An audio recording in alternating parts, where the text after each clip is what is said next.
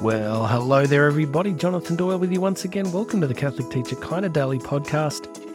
Regular listeners would know I have been all over the world. I have been in the United States again, and it was just fantastic to be back speaking. I had a wonderful visit to the Archdiocese of St. Louis and got to work with all the principals and the presidents and teachers there, which was fantastic. And then across to Oklahoma City, where I worked with all the teachers there at Bishop McGuinness High School. We brought in all the teachers from around the Archdiocese, and it was just fantastic. So, really great trip. The 18.5-hour flight back from Dallas towards Melbourne was not the highlight, but really great to be back on the road and heading back there in a couple of weeks. I'm heading back into the States. I'm going to be in Ohio, Baton Rouge, Louisiana. I'm going to be in Fresno, California. I'm going to be, in New Orleans. Yeah, no, I haven't been in New Orleans yet. So it's really exciting. Karen's really jealous. She's like, she wants to be there.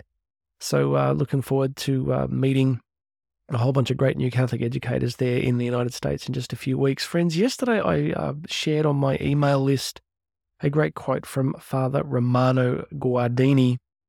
He's a really influential theologian and author and priest who died back in 1968. And he had a very big influence on Pope Benedict XVI, especially when Benedict was a young man. And I've got actually some of Guardini's beautiful writing, which is quite extraordinary. But I want to share this quote with you where he says this: "What can convince the modern world is not an historical or a psychological or a continually ever modernizing Christianity, but only the unrestricted and uninterrupted message of revelation." Just listen to that again one more time. What can convince the modern world is not a historical or a psychological or a continually ever modernizing Christianity, but only the unrestricted and uninterrupted message of revelation. I love this because it goes straight to the core. I have a thesis and I'd like to share it with you. And I think that the great risk for the church, it seems, at this particular moment in history is to succumb to becoming some kind of outsourced branch of the United Nations, where the Catholic Church becomes some kind of NGO enlisted in all sorts of social and political issues where, you could make a case that there is important that the church has a voice. And of course, the church speaks to all humanity throughout history. But you know what I'm saying? It's when the church becomes unnecessarily and unhealthily absorbed in the temporal and political issues of the day. And what Father Guardini is saying here goes, look, you want to convince people? You are not going to convince modern people by giving them a really fancy psychological explanation or an ever modernizing Christianity, right? Ever modernizing. It's just constantly trying to fit in with the culture. Let's make it really simple. The more that we try to fit into the surrounding culture, the less effective we have always been throughout history. The church is a sign of contradiction. She is here to preach, to preach as a dying person to dying people. Okay, it's a famous quote from a Scottish Protestant speaker. He said, we should preach as a dying man to dying men. We're here to preach the message of revelation.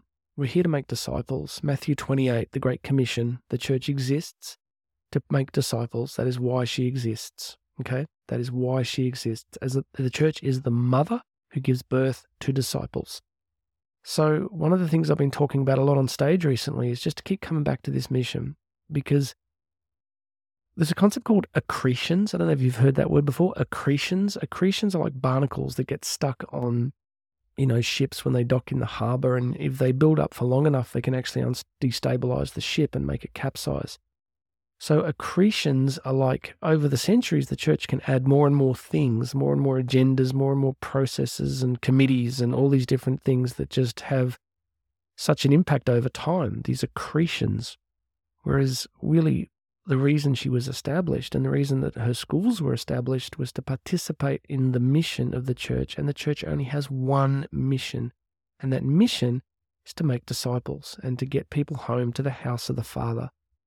So I would encourage you to join me in having a healthy suspicion of committees and processes and endless absorption in political and social issues around the world, because we're never going to run out of them.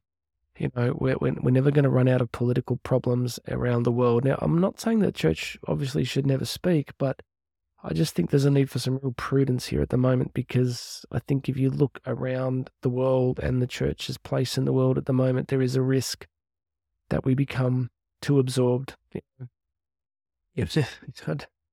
I got to do this carefully, right? Because I know that we all have different opinions about things, and that's fine. But I'm just here to keep pointing us to what Father Guardini said, that what works is, in his words, and he's smarter than me, an unrestricted and uninterrupted message of revelation.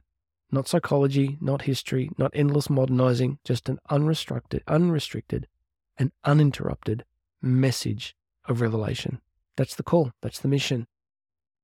I said on the video version today on YouTube that, if we're not careful, we can lose the incredible freshness of the gospel itself, the incarnation. It's one of the reasons I pray the rosary every day. This morning it was, I was just thinking about the incarnation, just what a phenomenal thing it is, just like what a phenomenal thing it is, that in the fullness of time, God decided to send the angel Gabriel to the Virgin of Nazareth. That's revelation. That is divine revelation. That's not a human system. That's not a political agenda, or that's revelation. That's nothing we did. We didn't do it. That's revelation. And the revelation of Christ as the Son of the Father is revelation. We didn't figure it out ourselves. It was revealed to us. Jesus himself said that, blessed are you that, this was not revealed to you by flesh and blood, but by my Father in heaven. Revelation. So don't lose the freshness with your students, with each other. Don't lose the freshness, and keep pursuing holiness. Let's all keep trying to grow in holiness and love of the faith, love of each other, love of our students. Let's not get hijacked by other agendas. All right, my friends, I hope that's useful. Let me know what you think. Please subscribe to the podcast, share this with people. You can find me at YouTube. I think YouTube, we're One Catholic Teacher. And if you want to come and join me on Instagram, I'm at J Doyle Speaks. If you would like to see any of my recent speaking, or book me to speak, or find out about that whole thing about how I can come and work with your diocese or your staff, you can find everything you need to know at jonathandoyle.co, jonathandoyle.co. God bless you, my friend. You're in my prayers, you're in my thoughts as I record this today. Thank you for your incredible work in Catholic education. And you and I are going to speak again very soon.